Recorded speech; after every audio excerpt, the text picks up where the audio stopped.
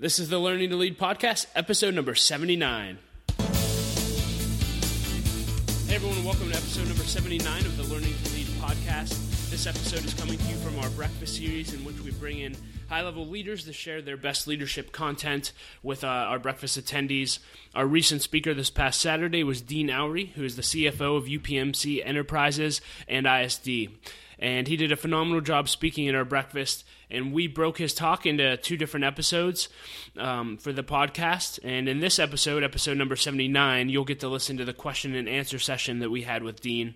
In episode number 78, we published Dean's actual talk. And so if you'd like to listen to his talk and haven't got a chance to, you can listen to that if you're on your podcast at episode 78, or you can go online at l3leadership.org/episode 78, and you can check that out. If you're in Pittsburgh and interested in attending a future event at Learning to Lead, we'd love to have you at a breakfast, and you can find that on our website at l3leadership.org/event, and you'll see all the upcoming breakfasts right there. Before we jump into the Q&A, just a few things I want to make mention of. One is I want to thank our sponsor, Bistro To Go, which is the restaurant on the north side of Pittsburgh that hosts our breakfast. They're an incredible restaurant with a mission. They have excellent food and fantastic corporate catering. And if you're in Pittsburgh and looking for a great catering company, we really encourage you to check them out. They're located on East Ohio Street on the north side of Pittsburgh. If you want to check them out on the web, you can go to their website at bistroandcompany.com.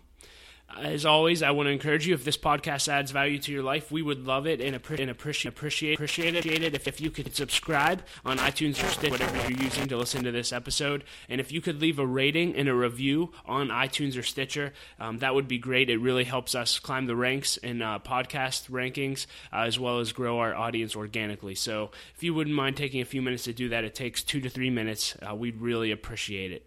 And lastly, if you want to stay in touch with everything we're doing here at L3 Leadership, you can visit our website at l3leadership.org, and we encourage you to sign up for our email list there to stay up to date with all the upcoming events, resources, podcasts, etc. So that being said, that's all I have for the announcements. Let's jump right into the Q&A with Dean, and I'll be back at the end of the episode with a few things. Enjoy.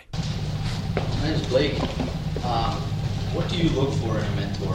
How do you select one? Is it just something they have that you want, or like what are the qualities that draw you to choosing one? That's a great question. I've been in two big companies thus far in my career, Ernst & Young and now UPMC, and we talk a lot about the power of mentorship, and we talk about, do you assign mentors? Do you let that be a kind of an organic development? My own personal philosophy is I'm an advocate of organic mentorship. You can't impose somebody on you. So to answer your question, what do you look for? I think you got to look for some person who authentically cares about you. A mentor needs to have compassion for the situation that you're in that requires you to seek the advice of somebody. They need to have an interest. You as the individual need to have a pleasing personality. It's hard to ask somebody to give you advice if you're not very genuine or kind or not easy to deal with. That takes energy from that person who you're asking to give them, give you your perspective. It's a tough question, and you can see I'm not coming up with any particular attributes. You know when you find one. I just, as I look back on the career and I said find a couple mentors or find a mentor or two, I can name some of them. They came to me, the first mentor I had was a guy by the name of Doug Stuver. And Doug became a mentor really because I spent time working on an engagement with him. So in the act of working together daily for 4 weeks, 8 weeks, we just got to know each other. And in the practice of knowing one another, I got to know his character, he got to know mine, he got to know about my family, my interests, I got to know about his. And so it just led to a sense of comfort that when I had a problem 18 months into my career, Doug was the person who was with me. That was the sage wisdom I referred to. Later on in my career, it became, I had a lot of women mentors. That seems odd to say as a guy. I'm proud of that. I had the privilege of working for women partners at Ernst & Young, and it was hugely beneficial. When I referred to that pink in me, it's because I actually do have some pink characteristics, not all blue characteristics, even though I'm a man. But I learned a lot of things about how women approach situations and the perspective that they mean. So I had 2 or 3 women mentors in my career that mostly became mentors because, again, I found myself working with them. I got to know them. They got to know me. And I thought their perspective mattered. You'll know when you have a mentor. You will. It could be your husband, your wife, your brother, your sister, coworker, but you'll know. And I think at the root, you have to be one who is willing to reveal your concern, your vulnerability, and then fully embrace the perspective that that person's been asked to give. And it may not be the kind of feedback that you think you're going to get. It might be feedback that really knocks you down. And you have to be prepared for that. But in time, you'll come to realize that is truly a gift of mentorship. So, sorry I can't give you the top 5 things. So along those lines, so we were talking before you got up and spoke, you said Paul, we were talking about Paul, you said, we were talking about you personally mentoring people when you said, well, Paul's a great mentee. I mean, that makes a difference. What do you look for? What have you found in young leaders that makes them good mentees or teachable versus the ones who maybe don't go along with the journey? Paul is I don't call him a mentee. I'd actually call him a colleague, and he is a colleague. He is a professional in every sense of the word. I think what makes a person respond to mentorship is the willingness to listen. You have to make a leap of faith that just about every vulnerability you're going to face in your life isn't the first vulnerability in mankind. Somebody has dealt with it. And what you want to try to do is learn from those who've dealt with that same vulnerability. I know it's acutely real because it's you involved with that vulnerability, but what makes a colleague respond to mentorship is to really listen and apply what is being taught. And you can disagree with it. And it's okay to disagree with that perspective. It's just a perspective. But I think you have to be willing to listen, apply, go back, share what you've experienced following the advice. But it's difficult to be told something that isn't what you think in your own mind. When I was a partner at Ernst & Young, I mean, I am authentically enthusiastic about people. And at E&Y, I was, in our Pittsburgh office, they denoted me the people partner. So anything related to people, I was the partner that sponsored and instigated some of those things. And I took great pride in that because it was natural for me. And I had a partner come into my office after a partner meeting, shut the door, and tell me how offended he was with some of what I was saying. He just felt it was fake, felt it was counter to our objectives around quality work, and we can't be always a people-first environment, and it was really hard feedback because I was speaking from my heart when I was interacting with my partners about some of the things we were trying to do to inspire and bring the best out of our people. And to have a partner come back, shut my door, and tell me he disagreed was really difficult. But I had to listen. That was a point of view. So it didn't matter how I thought I was conveying my point of view. It was how others were receiving it. And I've thought about that a lot. But so Doug, to your question, I think you have to be willing to listen. And I'm not saying listen and then go on a different course, but listen and react. Is that telling you something? Is there a mid-course correction? Is there something else that you can learn from that feedback. And the willingness to do that, even if it doesn't fit right, even if it goes down sideways, is sometimes the most important thing. I'm still as enthusiastic about people, but I do so with a degree of probably realism that I didn't have then.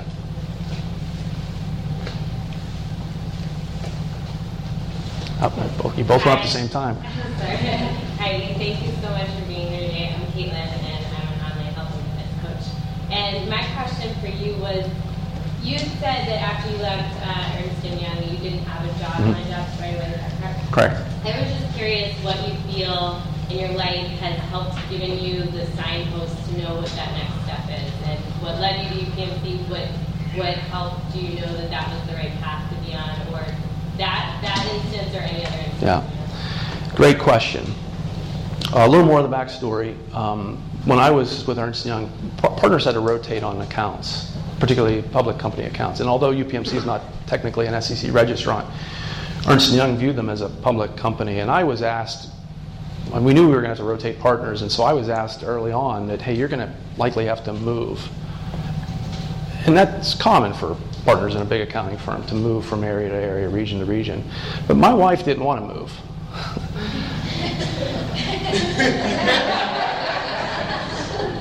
She was I had a clear purpose. And so I said no early on to that request. I had a couple ice spots in my career.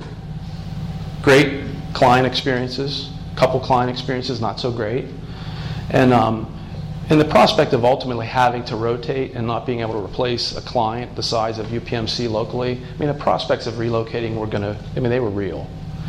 Either that or the firm was going to terminate me, because you can't pay a partner and not have any business. Those economics don't work. But to answer your question, I'm going to take you back probably 12 or 18 months. And I know all of you in here, I think, you do reflect. That's why you're here. I reflected a lot. I did. I leaned on my faith a lot. And I prayed for 3 signs. And as true as I'm standing here, I got 3 signs. I got 3 signs over the course of that period of time. I was really thinking about this. And I'll tell you, the funniest third sign, if you don't believe God has a sense of humor, He has a sense of humor. The third sign was we had a client. I won't reveal the names. We had a client. And they were going to be acquired by a large venture firm out of New York. And the local client wanted to retain us. And we were thrilled about that. Except that the partner, the principal of this venture firm, was a guy by the name of Sam Waxel. Now, if you don't know the name Sam Waxel, just Google it sometime and you'll get a whole bunch of hits. Because he was the person that put Martha Stewart in jail because of insider trading. And I thought, there is no way in the world Ernst & Young is going to let me take on a client where a convicted felon who's been barred from the SEC, etc., is the investor. I thought, there's no way. There's my third sign. That was in July of 2010. And I tendered my resignation September 30th. That was my third sign. So I made that decision because I knew it was the right thing. I was at a point where I wasn't, the energy exchange wasn't fair anymore. I was actually taking more than what I was giving. And that was some may say, well, that's terrific. No, it's not. It was awful. It was awful. And I leaned on my faith, I leaned on my wife, I leaned on my mentors, and I had some great ones, and I made the decision to leave. And I did not have a job lined up. Now, I had confidence that I had portable skills. I had confidence I could do something. And I actually thought I would go teach or do something like that. And that period of transition between September 30th and January 31, I got a phone call. And as irony plays out, here's how it unfolded. It was the first day back after the holiday weekend, or the holiday time, January 3rd or so. And the CFO at UPMC called me, except he called my cell phone, and I didn't have my cell phone because I got a new one for Christmas. And so our technology people had it all day, configuring it and doing all those things. So he called me at like 5 after 8 in the morning, and I didn't get the phone message until like 5 o'clock that afternoon. And his message was simply, hey, don't do anything, don't sign anything, call me.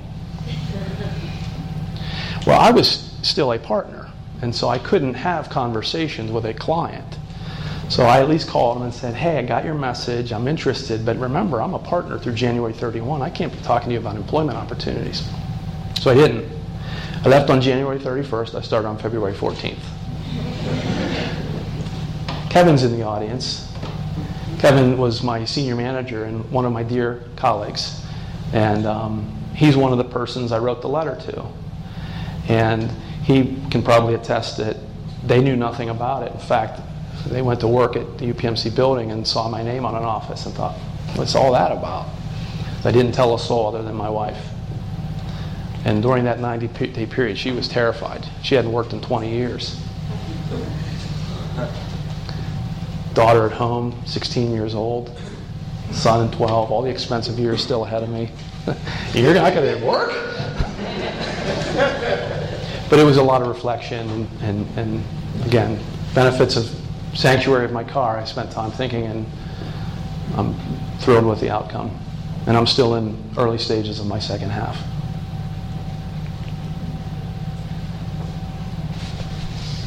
Thank you, Dean. This is really great. My name is Dara, and I am a coach and trainer for social workers. And I was wondering, I know that when you talk about purpose, you've mentioned it a few times, and oftentimes you talk about your family. And I know there's a lot of single people in the room, and so I was wondering, do you have any suggestions of how to kind of think about purpose as a single person? There's general purposes that we can have like on a daily basis, but any ideas for like long-term purpose if you're single? Well, as I think about that question, Dara, thank you for the question, thank you for the comment. I thought about baseball. I thought about my baseball team. I've been coaching baseball. Now, I do have a son who's in the program now. He's a junior. But I've been coaching high school baseball long before he was involved. So for those that maybe are single or, have different, life communities, whatever you want to catalog it, it ties back to that passion that you have. And for me, coaching high school baseball has been a passion. And it's taken me away from my family. A lot of time away from my family. Important time. But I've been embraced and participated fully. And I've had an impact on those kids.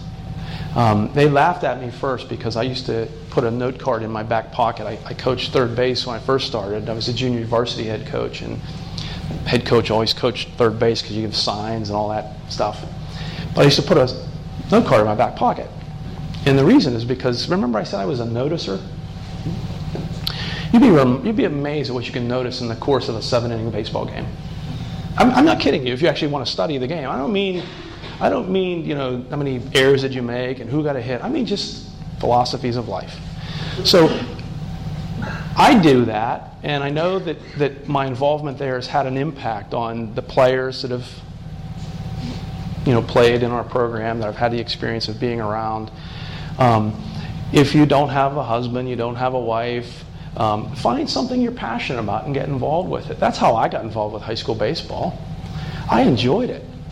And I enjoyed it in spite of being in the school gymnasium from January through March from 7:30 till 10 o'clock at night after working all day.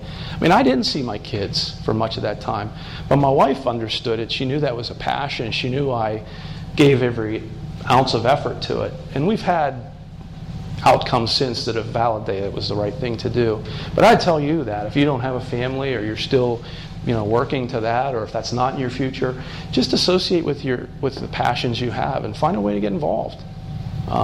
It doesn't have to be family as your clear purpose. I'm going to pick on Paul because Paul inspired me 2 or 3 years ago when he started talking about Light of Life. And it was his inspiration that has caused me to undertake some activities in my own life. But this is a guy who he and his wife don't have children yet. Maybe they won't have children. I don't know what their career their family plans are. But that was a passion, and so I'm proud to say Paul participates in that passion. So I just encourage you to associate with the things that you enjoy and do it all in. My name's Bill in financial services. You talked about that you read a lot. You could recommend a few books. What would they be? Well, I am a John Wooden fan, I got to tell you. He's got timeless treasures. John Wooden was a legendary basketball coach at UCLA, if you don't know him. I don't know that I have any particular books I recommend. I think I love Barnes & Noble online because it always says readers like you like to read this. And then they got me. Instead of checking out one book, I got 3. And then my wife's like, what are we going to do with all these books? I like John Maxwell. Again, I like his name is Andy Andrews. I think that's the author of The Noticer. I like books that make me think about the application of what I'm reading in my own life. But I don't know that I have a favorite author. I guess if I revealed to you how I do my online shopping at Barnes & Noble, it's probably under like the motivational section in the left column, and then I start buying from there. I do read a little bit about coaching philosophies from coaches, athletic coaches. It's not all I read, but... Is there a book you're currently reading right now? I am actually reading a book by Tim Elmore. Tim Elmore is a person that leads a large organization that's all about trying to lead young people, and he does it mostly in the education setting. I'm reading about Generation IY because I have a lot of Generation IY in my presence, and so I'm really trying to learn about how the younger generation has grown up, and how do we engage the young generation in being meaningful contributors to the businesses that we're handing to them. So that's a book I have underway right now. I do like Tim Elmore. He has a daily blog he sends out. I usually find something that's interesting in that, but it varies, and there's not much scheming to my library, except it's not big enough there's books lying on the floor. I'm Meredith, a health coaching consultant, and it seems a common thread with successful leaders that they have daily habits that set them up for success. So do you have a morning routine or anything you do every day that sets you up for success in your life? I tell you, it wouldn't work for everybody, but I love my drive-in. I got to tell you, I do. And it doesn't work for everybody. When people say, where do you live? I say Newcastle. And usually I get, wow. I can't tell you how many times I've got, wow. And I understand it. I understand. I admire Paul. He lives in the north side here. He can walk to work. I admire that. Every once in a while, it'd be nice to walk to work. But for me, my routine is that quiet time in a car. Because literally, from the time I pull out of my driveway, my garage, there's now 2 red lights, but I only had 1 red light between my house and downtown Pittsburgh. 1 red light. So I would spend probably the first 30 minutes in really sanctuary. And that was really important because I would plan my day. And by the time I got to Cranberry or Wexford, now, I'm starting to hit traffic. And of course, now I got to be alert. And it's no longer about me. It's a little bit more about the rest of the world that's, I'm starting to interact with. But that was an important time to me. So I use my time. That's really how I plan my day, is I think about that time. What do I want to get done? And I think if you ask folks around me, they'd come in and tell you I typically get things done right away. And I remember when email was first introduced. I know that sounds shocking, but it didn't used to exist. I remember when I used to get like 2 emails a day. And when you got one, it was exciting. Except it was usually because, the administrator was telling you something. It was not anything that you needed to read. But when I come in the office in the morning, I try to tell people, look, the first thing I try not to do is turn my email on. Because really what it does is it distracts you from the things you've probably thought you need to get after right away. And so I use that as a ritual every day. I use my drive time to think, I've got to get these couple of things done. They're important. And I'm going to try my best not to get distracted by whatever emails occurred from the last time I checked. So for me, it's that drive time. Similar to on the way home, I decompress. So again, the first 15, 20 minutes, you're a little stressful because there's traffic. But once I get up to like Evans City, I mean, again, it's me and the highway. So, and some people say, do you have Sirius radio? I don't even have it turned on. I go silent. Me and me. That's what I do. Boring, I know.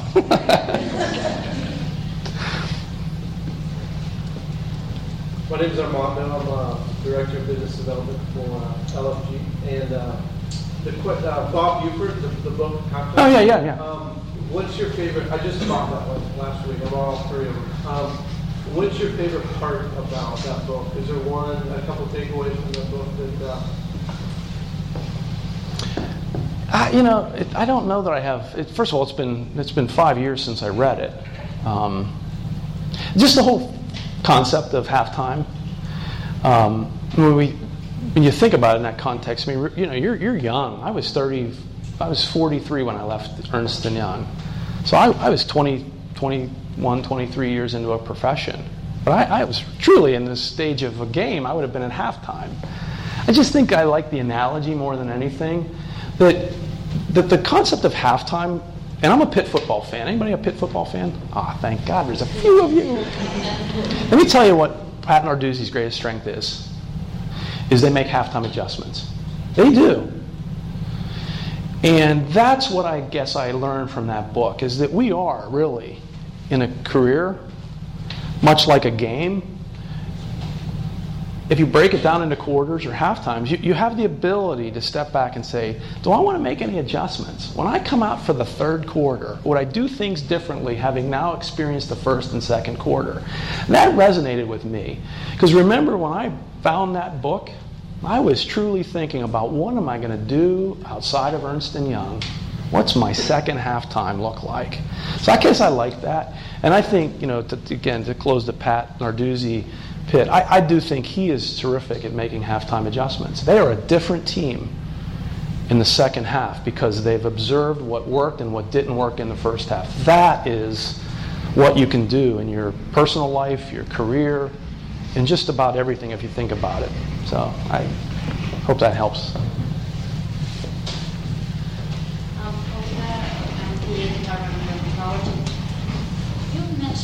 I'm sorry, there's some noise back there. In times of trials, you kind of waiting for signs, you're watching, you're asking. Just maybe elaborate a little bit what kind of signs, and have you ever had a situation where you don't get signs? Oh, sure. Yeah, I would say you can't wait for signs and everything. I'm not suggesting that. Now, the choice I was trying to make then really that was a difficult time in my life, and my wife and I, we leaned on each other a lot. She really had to make, leap of faith with me. I was okay. So the signs I had 3 signs. I told you about the last one, so it's kind of funny, but the other 2 early on, and I'm going to answer your more direct question.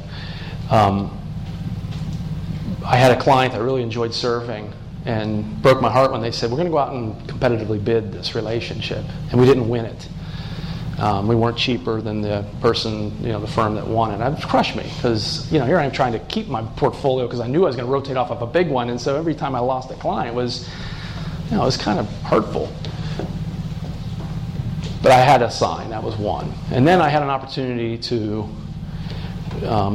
pursue a client for the firm in Susquehanna. It was called Susquehanna Health System. It was in Williamsport, where the Little League World Series are, ironically. Me, the baseball guy, right? And it was an opportunity to collaborate with our Philadelphia office. So here I was going to source this engagement with a Philadelphia office, maybe create an opportunity to build a different network than one I had in Pittsburgh. Really excited about it. Went over there. We made a great presentation, really connected with the board, except that there was a firm from Missouri that was about a third our price. We didn't get the work. Sign number 2. And then I told you sign number 3 was Sam Waxel. But you can't always wait for signs. I needed those signs because I was going to undertake a very significant. But if you have a point of view, you feel like you've got a reasoned point of view, then just act on it. When I came to UPMC, Paul will tell you, I was anything but a technologist. So I have an older brother who's a CIO of that company I was referring to, and he thinks it's oxymoronic that what I do is finance for IT, because I'm not very good at IT. But I know about finance and I know how the business of IT can run. But when you have a reasoned point of view, you have to act on it. That's when you don't need the signs. You don't need to step back and reflect. If you've come to a reasoned, rationalized point of view, then you need to share it. You need to ship your product. And I think so you have to just discriminate a little bit about what is it you need help with. Is it something monumental like I was contemplating with a career change? Or is it something where it's not so catastrophic, but you know something needs to get done and you just got to get it going? Then you got to just have a point of view, a reasoned point of view, and then you got to act on it. You got to bring energy to it. I talked about the energy exchange. One of the things that used to drive me nuts is when I worked with clients, I used to spend time trying to learn and research and apply my own thought to the issue at hand. And somebody said to me, man, you just need to put your hands up faster and go get the help. And there's some correctness in both approaches. But it goes back to energy. I mean, if you want to do something, you got to go after it with energy. One more question? Anybody? Oh, there were two hands up. I can't make this selection, Doug. Last two questions.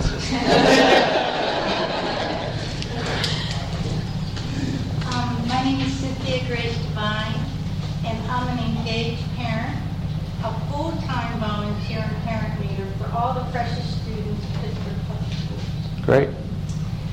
And I'm passionate of being an agent of change and for social justice.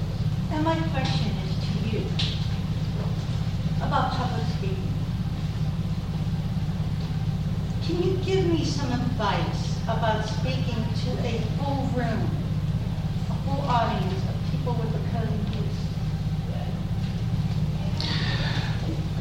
First, take some deep belly breaths. I know that sounds funny. You have to take some deep belly breaths, because what that will do is it'll force oxygen into your brain, which will fire off blood to all the areas of your body, and you'll be in a better state of mind and a better physical condition. So deep belly breaths is my first point of advice.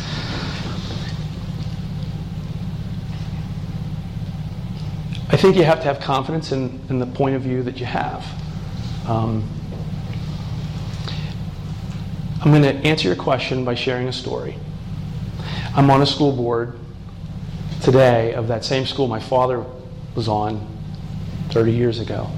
And we're in the midst of trying to evaluate how do we deal with a 100-year-old facility. It's served us well. It's just not ready for the next generation of public education. I had to speak in front of the teachers, whom I admire and respect, and it was initially an uncomfortable setting because these are educated people. They have points of view. This is their factory, if you will. But I did my belly breaths. But I think if you have a point of view and it's not offensive in the delivery, it appears genuine, authentic. It's well thought. It's not overbearing. And you can preserve civility, common sense can prevail. I'm going to give you another piece of advice is don't get distracted with malcontents. It's easy to get distracted with that person or persons who have a malcontented point of view. And you have to really avoid engaging in that area. And I will tell you from my own experiences, there's nothing that frustrates malcontented mindsets more than disengagement. When you don't engage in that, that frustrates a malcontent. And that's a way to bring the conversation back to center. But when you bring it back to center, you have to have reason and rationalization and compassion and authenticity in the points of view you want to espouse. It's been my own experience that too often we tend to migrate to the malcontentedness and it takes us away from center. There was one more, I think it was here. Yeah, what advice do you have for like balancing your personal life? Like I think a lot of successful business people, are in the office a lot but don't have a great family life. What advice do you have? Own it. When I was starting out my career at Ernst & Young, I played softball. I played softball with my twin brother. It was great because it got us to relive our youth. Except I played in Meadville and Sandy Lake and Cochranton. These are farther than Newcastle. But this was back in the day when we didn't have all the technology that we have today, and so the ability to work remotely, that didn't exist. But I owned it. I mean, that was important to me. But I owned my work responsibilities. I mean, I came to work ready to go, and I was engaged with my work. I did my work with the best effort, with quality, the best I could do, so that I could actually then participate in the other things in my life that were important. And I did that long before we talked about work-life balance. That genie wasn't out of the bottle. I just owned it. It was important to me, and I never let my work suffer. But I tell you, the common thread to your question is I owned it. When I started coaching high school baseball, I'm going to give you the last story. I was asked one time when I was with Ernst & Young, I was probably a senior manager. The coach I played for had just been named the head coach. He said, "I'd love if you would join our staff." I said, "Hey, Mike, I can't do it. I work at Ernst & Young. I'm in Pittsburgh, got some clients, and I'm around the area. I can't do it. I'm not in the school." Dismissed it. Of course, I lived in the area, so I'd see them. I'd bump into them in different community events, and I was visible. A couple years passed. I think by this time I was a partner. He said, "I want to ask you again, would you be willing to join our staff?" I'm like, I can't do it. I'm a partner. I got clients all over the place. I'm busy. A couple years later, he asked me again. And I thought, my last chance. And the irony of it is that he asked me about a week before I was going away on a partner meeting, a partner retreat. And ironically, one of the primary themes was about kind of this work-life balance and how do you achieve it and so forth. And I thought, boy, this is speaking to me. So I went back and I told Mike, I said, "Mike, I'll join your staff. Here are my conditions. I want no remuneration. I want nothing. Okay, I don't want any. I want to be a volunteer. I'm only going to do this for 1 year." And I only told a very select few people. I told the corporate controller at UPMC because I thought there was a risk I would jeopardize my performance to that important client if I had to go leave at 2 o'clock because I was going to coach third base on a Tuesday afternoon. And I told Kevin, who was one of my senior managers, "Hey, I'm going to do this. I might not be available between 2 and 4 or 4 and 6 because I'm going to be on a baseball field. And I need you to know it's not because I'm disinterested in our work, but I might have to get back on a topic at 7 or those." So I let some people know up front, but I owned it. That first season, I went back to Stacy. I said, "Did you notice anything?" "Nope, didn't notice anything." My responsiveness was okay. "Yep, you were responsive." All those things I was obsessing about. I said to Kevin, "Anything that I dropped? Did things not get resolved? Did my absence create difficulty for the rest of the engagement team?" And the answer was no. It gave me the peace of mind that I could do this. But remember, I owned it. I did not relinquish the important responsibilities at work. They were still important. I had to get those things done on time, on quality, and without interfering with anybody who was part of that effort. But it was on me. And I would just tell that opportunity exists for you, regardless of where you're at. There is an employer on the face of this earth that's going to do it for you. They're just not.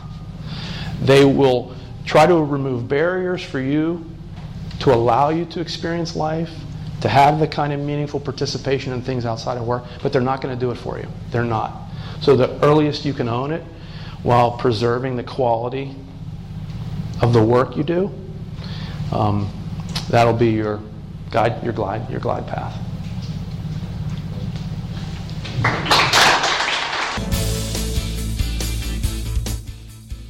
Hey everyone, thanks for listening to the question and answer session with Dean. We hope you enjoyed it.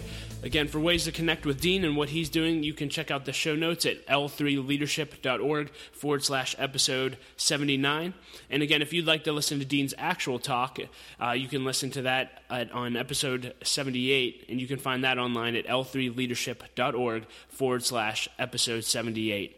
If you enjoyed the podcast today, again, we'd really appreciate if you would subscribe and leave a rating on iTunes or Stitcher.